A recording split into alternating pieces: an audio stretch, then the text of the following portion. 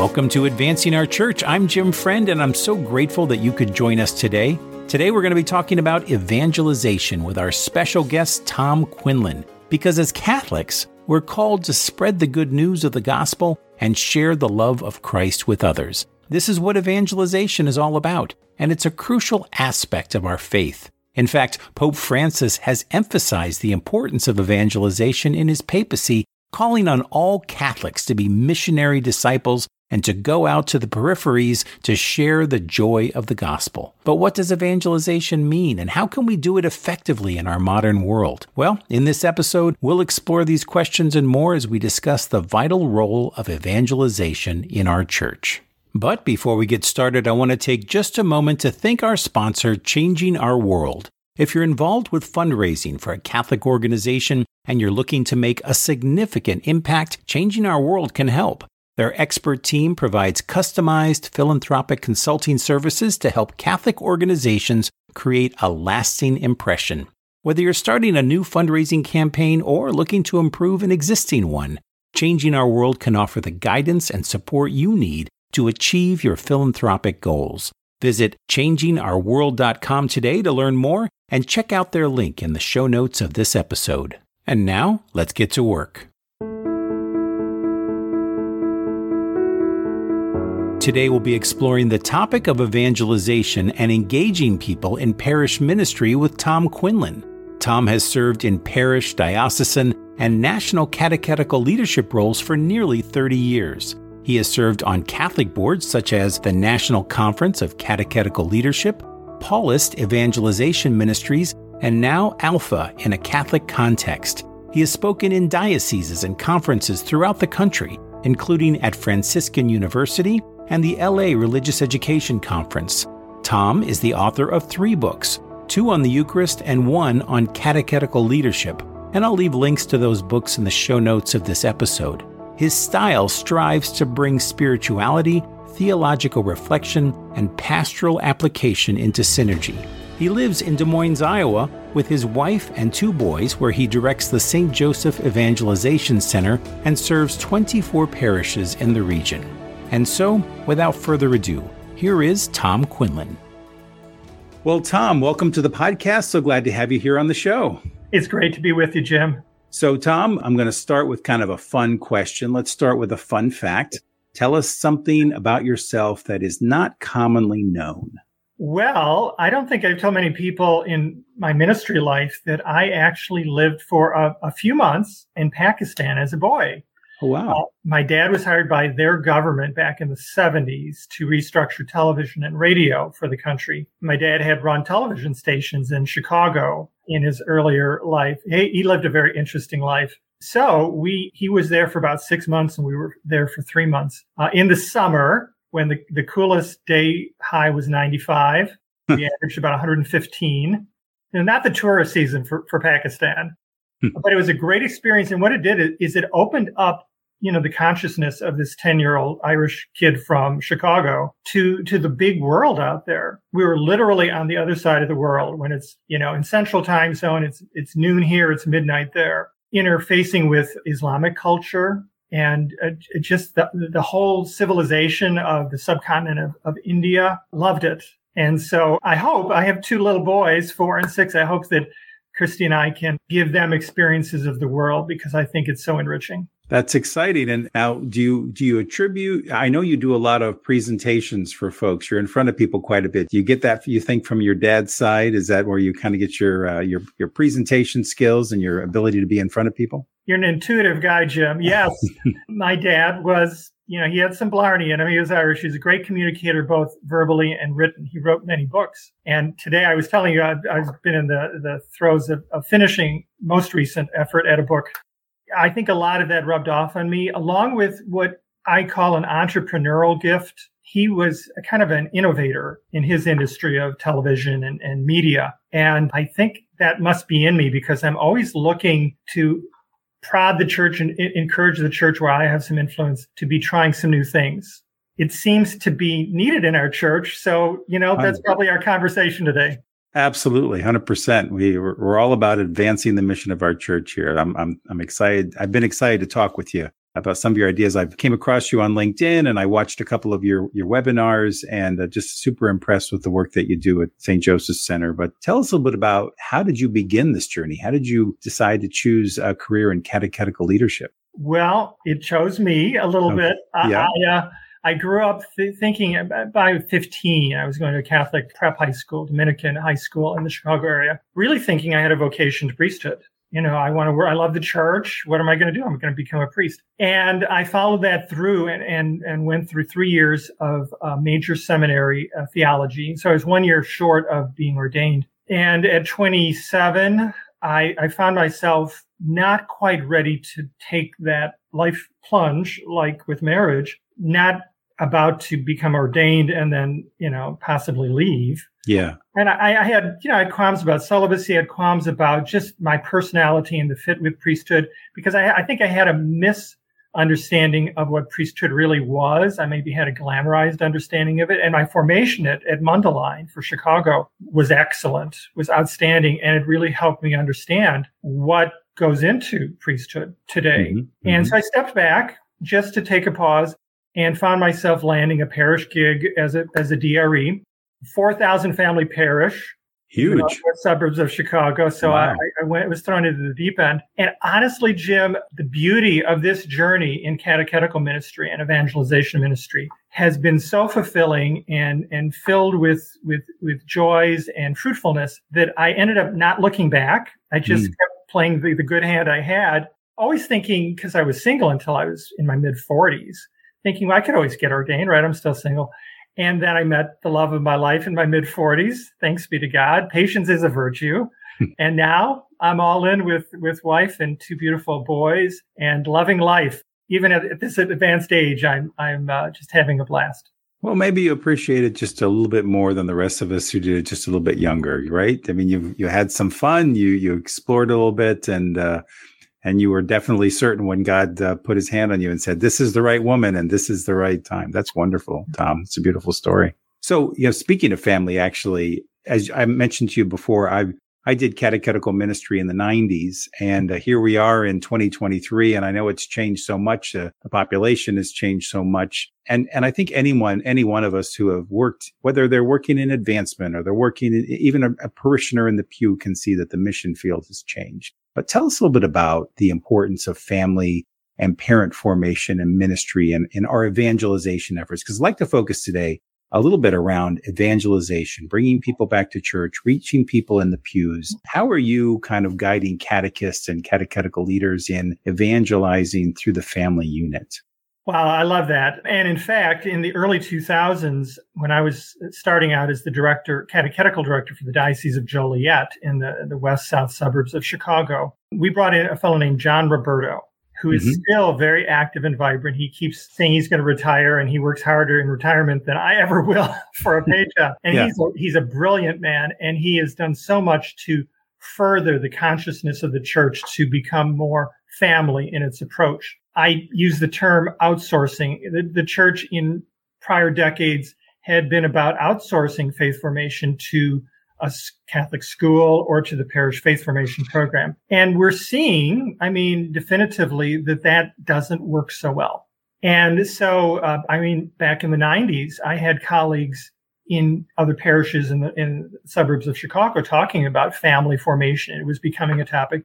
John Roberto came to the Diocese of Joliet several times to do some intensive trainings through something called Generations of Faith. And that was a big Lilly Grant initiative that he had for 5 or 6 years and made great inroads around the nation, forming dioceses to get away from the strictly schooling model where children are sequestered and the parents are left to go to Walmart or get a coffee or whatever they want to do. And then the transaction was, we'll return your child to you, a little disciple of Christ, and it hasn't worked. And I like to say to people, all these decades, the focus has been on the children. And how's that working for us?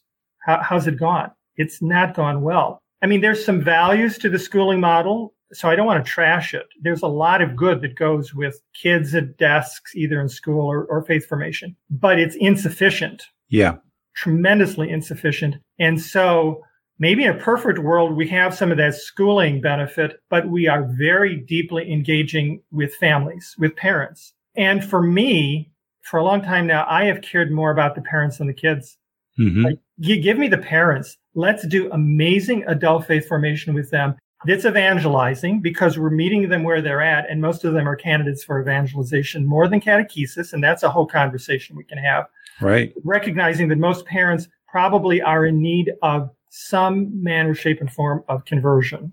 That's the big word for me in all of this is conversion. Yeah. Some of them are in need of reconversion.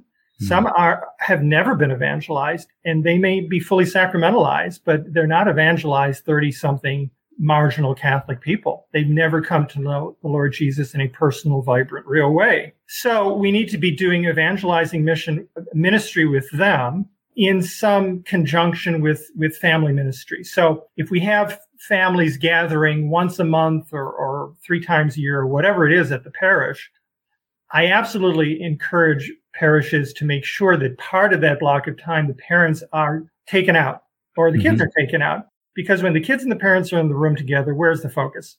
It's on the kids. Right. So for us to do meaningful conversion ministry with those in need of evangelization, we need to talk to them as adults and get down to the real issues that will invite them to look themselves in the mirror, because it's so easy for us all to engage in this. Well, let's focus on the kids, help your kids learn your stuff.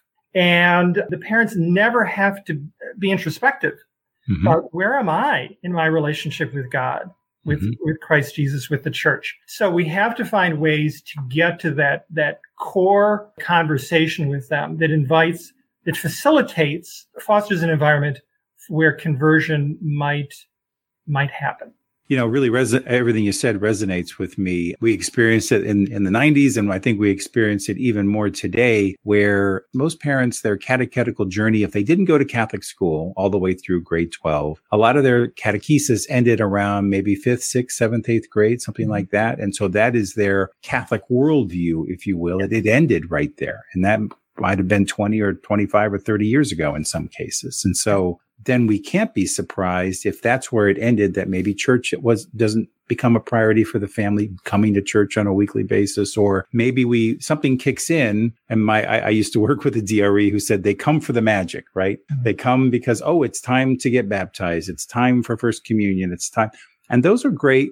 I would think those are great catechetical moments to re-engage them. If they've come back at some place in their core, they must recognize that they need this, that they're hungering for this. How are you seeing it? Oh, I agree with you, Jim. I like to say that graduation day from journey into the mystery of God's love for us is not confirmation. It's death. Yes. That's got to be our mindset. That's the day we graduate. Right. And even if we did a great job in our formation of children and adolescents, if it's an 8th grade confirmation, if it's a junior year of high school confirmation, I don't care how well we did that framework, that worldview should feel insufficient to a 30-year-old, to a 40-year-old. They've outgrown that Catholicism. Right? So they have this perception that Catholicism is thin and shallow and for children and something to be grown out of rather than something to be grown into. That's so interesting. I hadn't thought of that before. So they felt that the natural evolution is to grow out of learning about the faith. That's something that little kids do. I'm sorry to cut you off, but that's a real point. Go ahead. I'm sorry. So parishes, absolutely. This is part of our problem, why we're in the fix we're in today. We allowed that to fester, to continue from generation to generation, where we had these 8th grade Catholics. And if they're thoughtful, deep people, what they were told no longer suffices. So we should have been providing the resources for them to grow into an adult faith. It's as different as being 35 and 15. It's just wildly different. So how can we do ministry with adults, parents and other adults that speak to their existential concerns? And that's going to be different than what we're doing with 13-year-olds. Are you finding the questions that come from them consequently when you do a parent catechesis on the Eucharist, for parents of children who are receiving the First Communion, that maybe the questions are much more fundamental, that you have to kind of start from the beginning, or is it a hodgepodge? I've evolved in this. So Yeah. for people who are trying to figure out their style of relating to parents and doing formation with them and other adults, Yeah. I started out doing Pauline Eucharistic theology and all of that, stuff that's up here. And now where I'm at is I start these parent conversations with, what do you want for your kids? There's a mindset out there, and I've been processing this as I'm really working on 2 books at the same time here. One is to evangelize millennials or whatever generation we're talking about now. And the other one is going to be for parents of children at baptism and First Eucharist. And parishes could give this small booklet kind of thing that they could give out at baptism, or maybe coming into the parish for the first time, meeting those parents where they're at. It's vital that we meet people where they're at. And these parents come in to sit down for what we're not going to call a meeting. We're going to call an evening of reflection, because who wants to come to a meeting? And it's not going to be about the logistics of First Communion, the videographer and all of that stuff. Maybe there's another way we can handle that stuff. We're going to talk about the core issues of meaning in their life and what's of meaning to parents. First and foremost, their kids, maybe their marriage. And so we go there. This is what Jesus did. Jesus met people where they were at.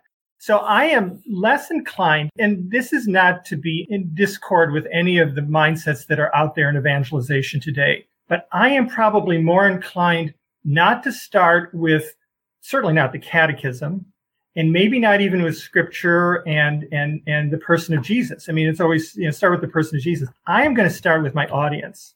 I'm going to start with the person across from me or people across from me, and try to gauge, understand who they are, what makes them tick. And that will reveal to me, as the erstwhile evangelizer, the entryways. What are the soft spots on their hard-baked shell that I can engage with them, relate to them? I guess it's a little bit salesmanship. Yeah. And I'm going to build, as Sherry Waddell talks about, build trust, build a relationship where we talk about the things that matter to them. So I am starting out with, what do you want for your kids? And then I try to help them understand a couple things. One is, okay, so yes, for your kids, but what about for yourself? So you want this for your kids. Have you lost touch with yourself that you no longer have needs and desires for yourself? And I say the best gift you can give yourself is a healthy you. So let's take a look at that. And then what does God want for you? Because it's all well and good what I want for myself, but what God wants actually matters more, because God knows better. And then we take the conversation from there. And it's interesting to hear there's a lot of commonality. One of the things that you'll always hear from parents is they want their kid to be happy. No kidding. We all want our kids to be happy. But here's where I get to bring a theological twist into it. I say, I think you're aiming too low if you're thinking the ceiling is happiness. And then we talk about joy. And joy being something that is a supernatural grace that blows away happiness, which comes and goes, with the variables of life. So just trying to rock their world, move the needle, open them up to other ways of seeing things that hopefully will lead to their interior disposition opening up to the Holy Spirit, to the presence of God in Scripture or whatever avenue God has in store for these beautiful people that will bring them into living relationship. That's beautiful, Tom. It reminded me, I was talking with a friend of mine whose wife just retired as the parish DRE. She did it for a very long time, but she's decided to stay on in the role of RCIA for adults. So when someone contacts the parish now, she'll do a little Zoom call with them, or she'll meet them one-on-one. And initially they will say, well, when do we start? And she'll say, well, we could start right now. Mm-hmm. Like really meeting them where they're at, not saying, well, it's April, we just finished Easter, we'll be starting a new class sometime, in September. She starts the meetings with them one-on-one right away and begins their journey immediately, really kind of capturing that moment and walking with them. And as a retired DRE, of course, now she doesn't have to worry about 300 kids and, everything else that she had to when she was working. Now she's really enjoying just kind of the quality time, one-on-one, walking with somebody through the journey. And I think sometimes all of us who work in any aspect of ministry, you can lose track of that because you're dealing with so many issues and challenges and struggles, and you're got to make sure that you got, teachers in the classroom for catechesis, and, or in my world, it's advancement, and you keep things moving. Sometimes we forget to focus on the individual, right? And kind of walking with them. Jim, that's a great point. Our size works against us in that we're understaffed largely at parishes and have been for a while. And it's only getting worse. we're being more and more spread thin in our bandwidth, our capacity to be deeply relational with folks. And that's the coin of the realm when it comes to ministry and evangelization, is putting in the time with people. So one of the things that parish leaders have to be good at is forming, some leadership folks at the layer down from them, and empowering, and we say delegating, but forming them and empowering them to then do the same for the next level down. So when I was a DRE, I had grade level coordinators for our many catechists. We had 10 sections of second grade, so I had a grade level coordinator. So I put in the time with her and the other grade level coordinators, build deep relationship with them, and then she built deep relationship with her 10, and then out and out. So we create a structure, a web that's highly relational, but it can't just be the parish staff. Certainly can't just be the clergy. That's unsustainable. Absolutely. So as we talked about, both of us have been in this for a long time. How are you seeing a role, especially since the pandemic, where social media or Zoom or other forms of new media are taking a role in catechetical ministry? Yeah, absolutely. I personally experienced this, continue to, through a parish. I relate to 24 parishes, serve the deanery or the region of the Des Moines metro area. And it's not my home parish, but a parish that's near me and that I relate to closely. Beautiful parish. Did some wonderful Zoom ministry where they created small group dynamics around a video assisted program or something. And they had the guys, multiple guy groups and multiple women groups. And I got plugged into one of them, and we're still meeting. And we've built community. You can build community digitally. It's different, but it's still of great value. And honestly, would these guys have come out of their man caves and wherever they're watching from to have gone to the parish to do this? I think most of them would not have. I agree. Zoom has allowed us to reach people who wouldn't otherwise be in our ecosystem. So I would say parishes should be looking to do both, and to do stuff that's gathered for those who want to gather, personally, physically, and then do some stuff online and you'll catch some other fish that way.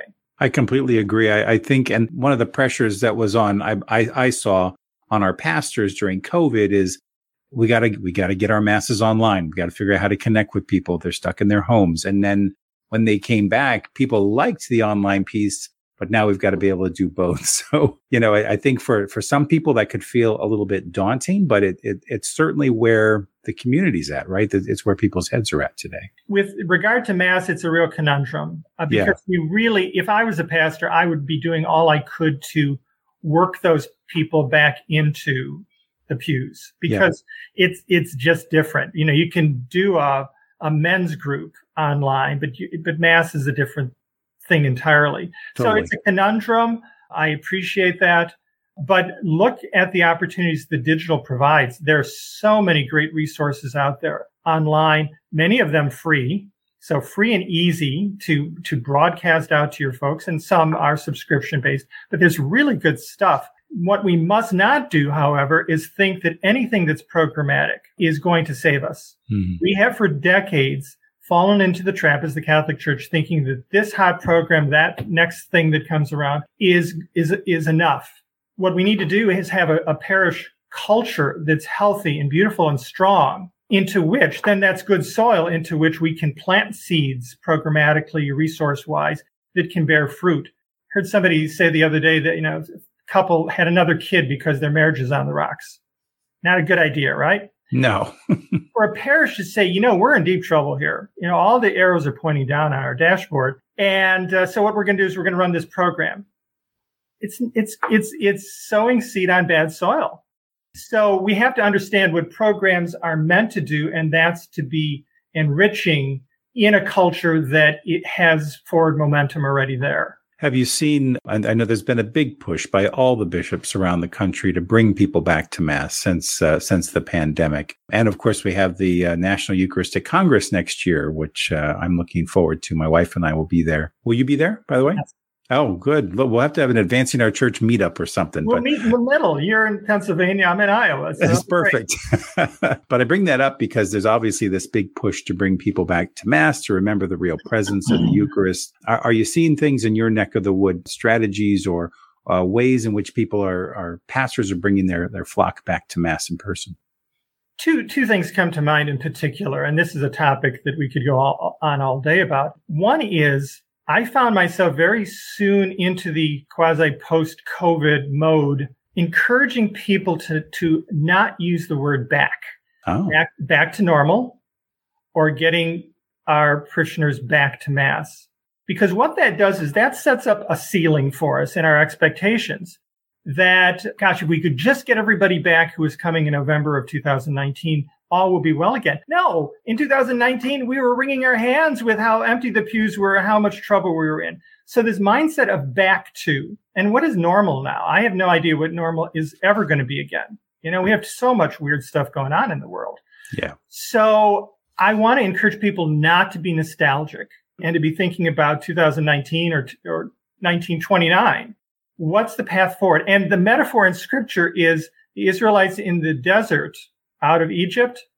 They got to a place where they said, you know what? We were slaves in Egypt, but just let's go back there. We won't starve and we know what we got. No, God is calling us forward to some promised land, to some new Pentecost that we don't have a clear sense of yet.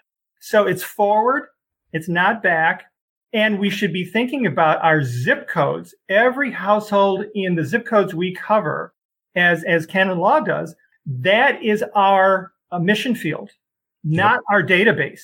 Okay? Agreed. If we do this right, we are going to get so many people flooding the church who've never been Catholic, haven't been Catholic for 40 years. If we are truly the body of Christ at our very best. And we could unpack what that means. Will we get all of our folks back who we lost to COVID? No. We try, but we have to be looking out into the mission field of our neighborhoods and zip codes. So that's the first thing. No more back. It's forward. Number two is I love and have associated with an organization. It's an apostolate for parish renewal out there called Divine Renovation. Oh, cool. I've known Father James Mallon, the founder, since 2011. Mm-hmm. He had somehow heard of me before I'd ever heard of him. We met up in Chicago. I just thought, oh, this guy is awesome. He had me out to do stuff in Halifax. I had him in Joliet. And since then, he wrote in 2014 a book called Divine Renovation. I highly recommend this book to all your listeners. Get this book in your pastor's hands, in your parish council president's hands. Mallon has a brilliant theological and pastoral instinct for renewal. And what's come out of this book is an organization, a global organization in United Kingdom, Australia, across the world, and the U.S. and Canada, that is doing brilliant ministry.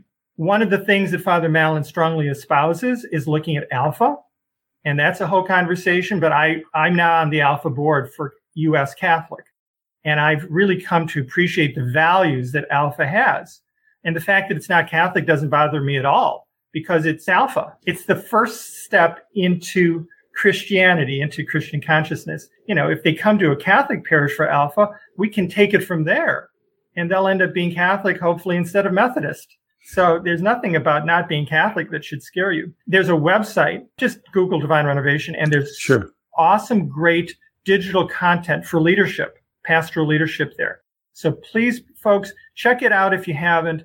There are other great apostolates out there. There's a lot of good stuff, but the one I want to highlight for you is Divine Renovation. I think they are a profoundly spirit-led organization of smart people helping parishes figure out how to do this, not in a cookie cutter, here's our way, do it our way. It's providing a framework of principles that any parish can apply to their unique pastoral landscape.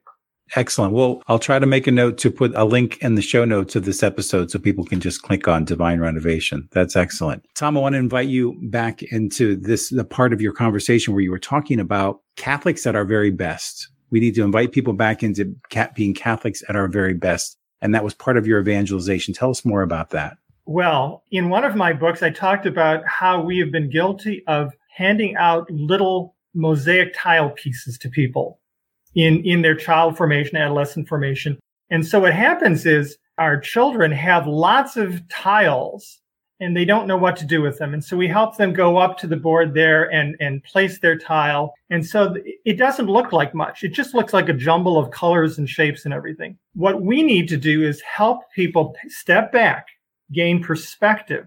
When you see Catholicism in its fullness, it is absolutely the most beautiful thing on earth. It is this coherent, cohesive, transcendent system of thought that holds water. There are no contradictions. There's no failure intellectually in Catholicism. But we have to step back because it's a massive mosaic and we can't make much sense of it up close. So we have to help people step back. This is, I guess, the framework for talking about Catholicism at its best. Yes. We should not be chasing the shiny object, the latest whatever. Our source material, God bless the Catechism, is not the Catechism. It's our scriptures. It's the Gospels of Jesus Christ. We need to revisit who Jesus is. And we need to make sure that our beings, our consciousness, the way we are aligned in parish ministry conforms to the person of Jesus Christ.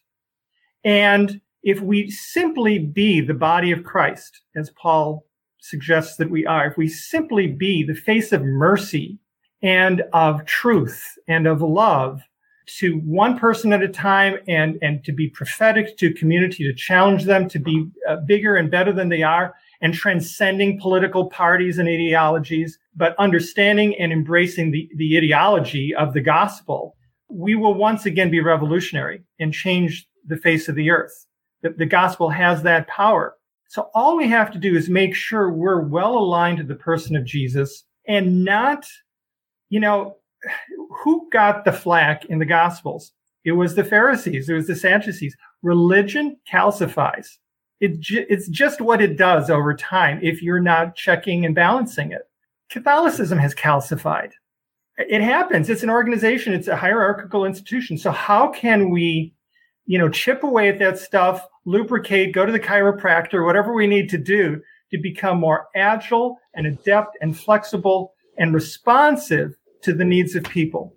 People will fall in love with us and then God, or fall in love with God and recognize the truth in the Catholic Church. It's not rocket science. If every parish does its best to be the face of Christ for their community, and each person in that, from phone call to visit at the door, is the face of Christ. If we all could just do that, we'll see turnaround, and pretty quick. The pews will be packed. Absolutely. Do you see that's where the catechetical trends and parish ministry is evolving? Do you see that in the headwinds of the parishes that you work with, or where are we at, as we move forward into the future? I think there's a push-pull going on. There are forces in the church that would rather go back to a nostalgic time of the 50s or whatever, double down on school and child formation, because we just have to teach louder and harder to our kids, and then they'll start believing again.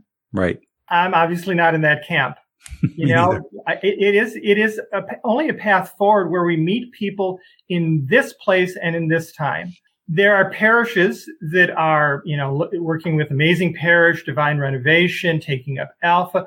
There are a lot of great apostolates and green shoots out there proving absolutely that the Holy Spirit is afoot and alive. And where the church, where pastor or bishop, where lay people are not only allowing the Holy Spirit, but invoking the Holy Spirit. Come, Holy Spirit, take the reins of this parish, take over. Let us simply be conduits of your will.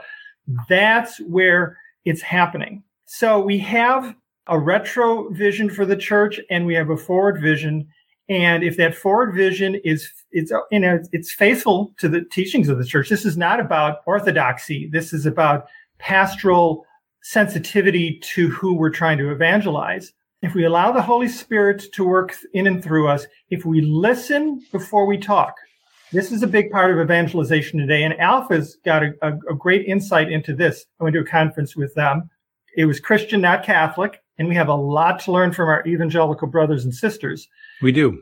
The title of the conference was Love Listens. 2 words. And it's changed how I go about it. I need to stop correcting people. I need to stop interrupting people. I need to allow them to tell their story, be who they are. And the Holy Spirit will provide opportunities for me in the interface over time to bring, we want to bring the fullness of Catholicism to people, the first time. No, patiently accompany people, and the Spirit will open opportunities for us to bring them ultimately, hopefully, to the fullness of our beautiful faith. Those two words, love listens, that's really going to stick with me. And I didn't even get to attend the conference that you did. It's almost the theme for so much of what you've talked about, especially looking forward, because I think, I grew up as a teenager in the 80s. And so that was maybe my worldview of what youth ministry was. Well, that's not youth ministry in 2023. And that's not what the church is today. But if I disconnected from the church at some point, then that last frame of reference might be the church that I remember. But we can't bring, whether it's the Latin Mass or what have you, not that there's anything wrong with the Latin Mass, but just sometimes people grab onto what was part of their childhood and part of their upbringing, and they want that to be today. But really listening and opening our hearts is probably the first step for all of us, no matter how long we've been doing this work. Absolutely. Listening allows for trust to develop and relationships to grow. I want to say something about, like Latin Mass and other things. It's all beautiful facets of this diamond, sure, this gem that is the church. So there are false dichotomies that are created. The devil wants to divide. So there's this us and them stuff going on that is right, just not helpful. We must rise above polarization and tribalism in the Catholic Church. So let's embrace the beauty of different traditions and rites and devotions, all beautiful. We should have people praying before the Blessed Sacrament and adoration in the Blessed Sacrament chapel for the social justice ministries that are going on in the parish. The us and them thing is just totally unhealthy. Absolutely. No, absolutely. I just think there's so much there on just learning to listen and being open. And I'm one, as I mentioned to you before, I'm one of 16 or 17 diaconate candidates, and we're all 40 plus, most of us 50 plus, and all bringing a certain perspective of our own parish. But one of the beautiful parts about formation is just understanding the church. You mentioned canon law. Actually, this is the semester for canon law. So God bless our instructor. He's getting us through. It's been a beautiful journey. And I think for all of us, where we started from, maybe some of my brothers were only in one or two parishes. Now they're getting the larger diocesan view, the larger world view. And I wish so much that so many other people could go through a similar journey where they could see that the church is so much bigger than my parish or my background, and that we have to be open. It's opening the doors, open wide the doors is the only way to bring people back, especially when we're trying to reach the younger generation, the millennials, now the Gen Xers. So important to listen. This is the beauty and power of Catholicism. We are ancient and universal. The church is bigger than myself and my proclivities.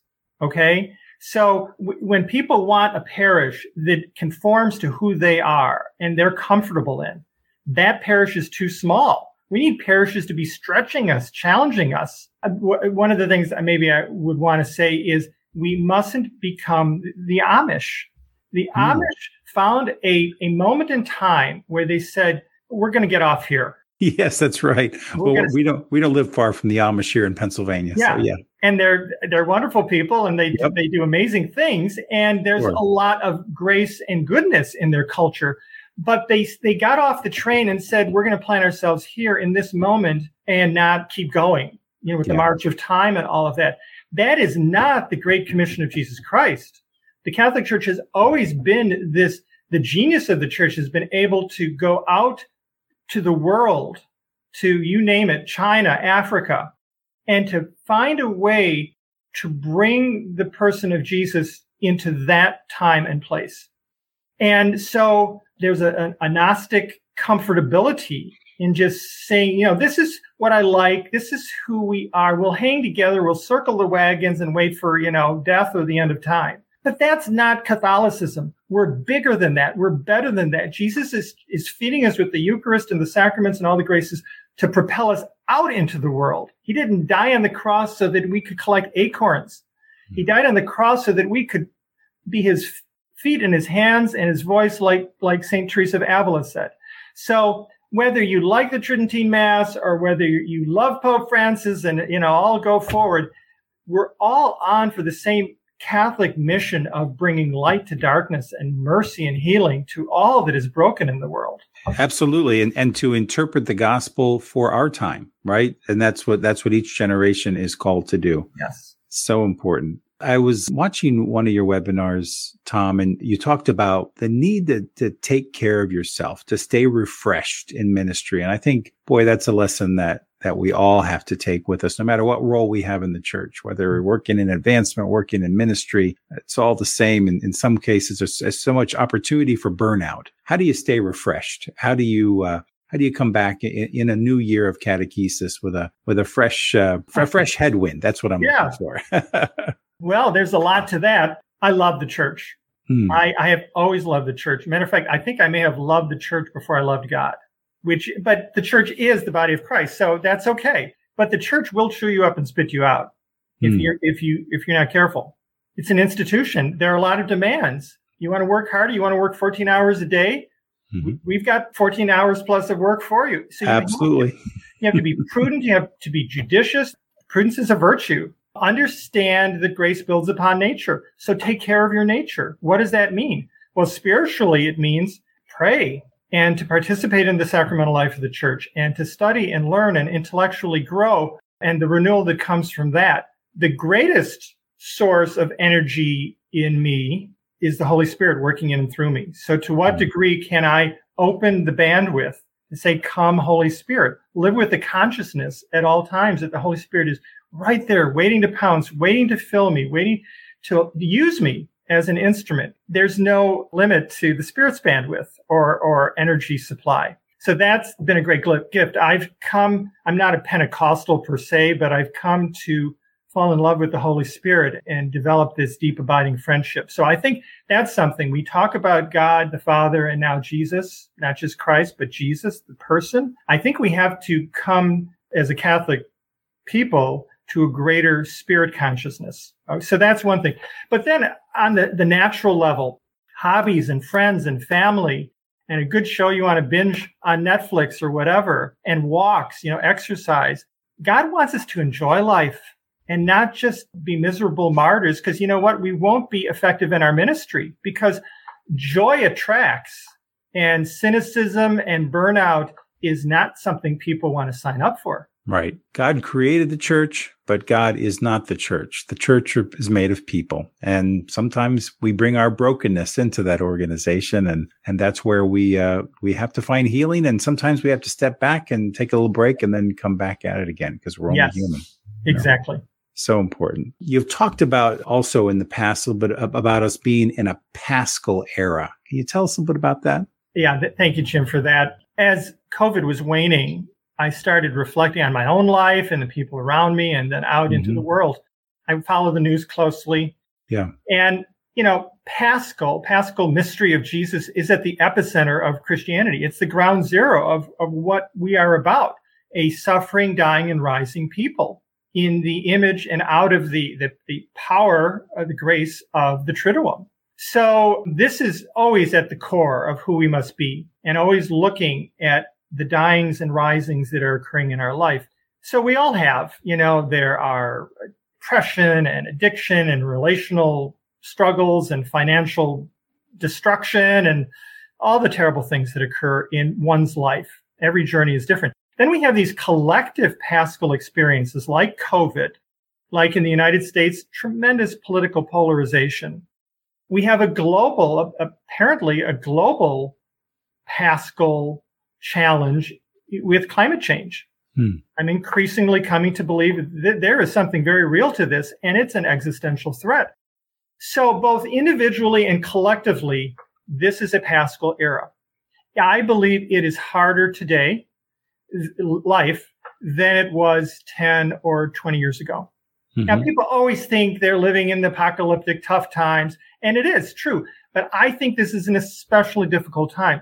And that provides, I think, the church an opportunity, because being at our best self means being a Paschal church, being Christ crucified on the cross.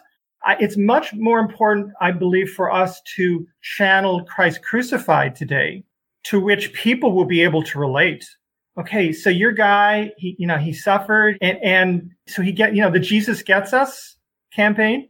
Mm-hmm. We have a God who gets us and understands us and accompanies us, dwells with us in our darkness, in our despair, in our suffering. This is powerful. This is attractive to people who are in darkness today. So I invite the church to be less triumphalistic, the all-powerful, all-knowing church that lords over, and be the humble, empathic, crucified church, and then risen church of Jesus Christ.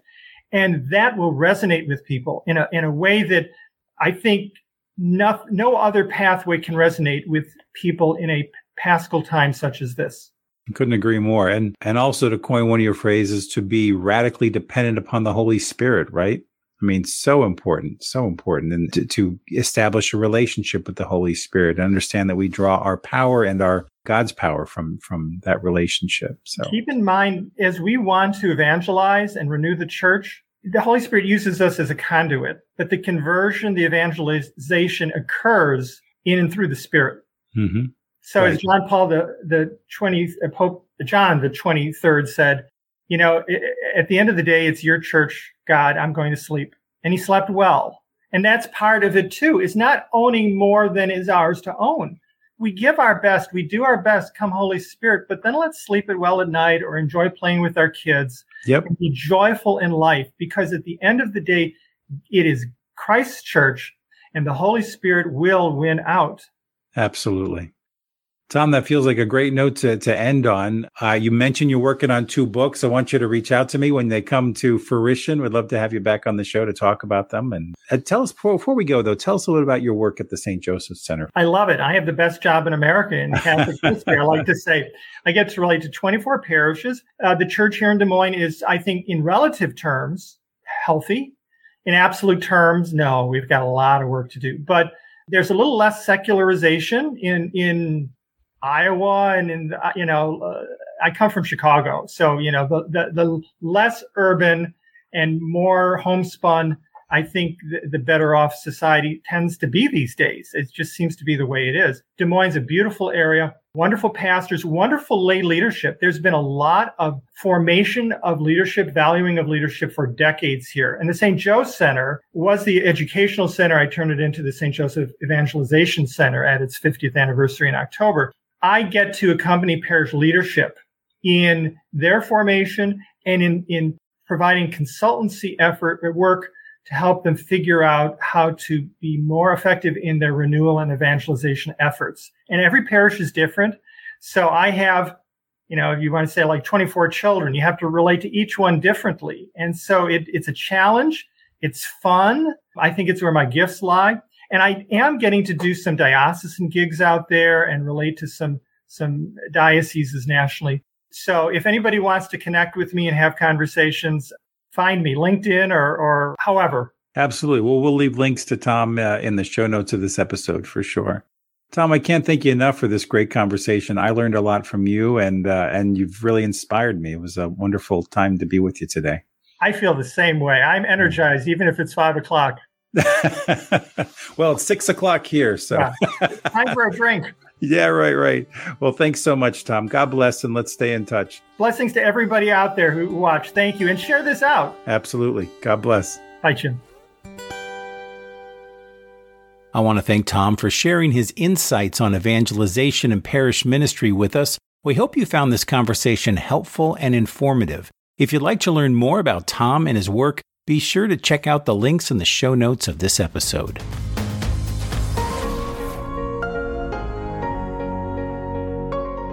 Well, that's our show this week. I want to thank Bo York and Podastery Studios for helping to produce not only this show, but all of our shows for over 5 years now.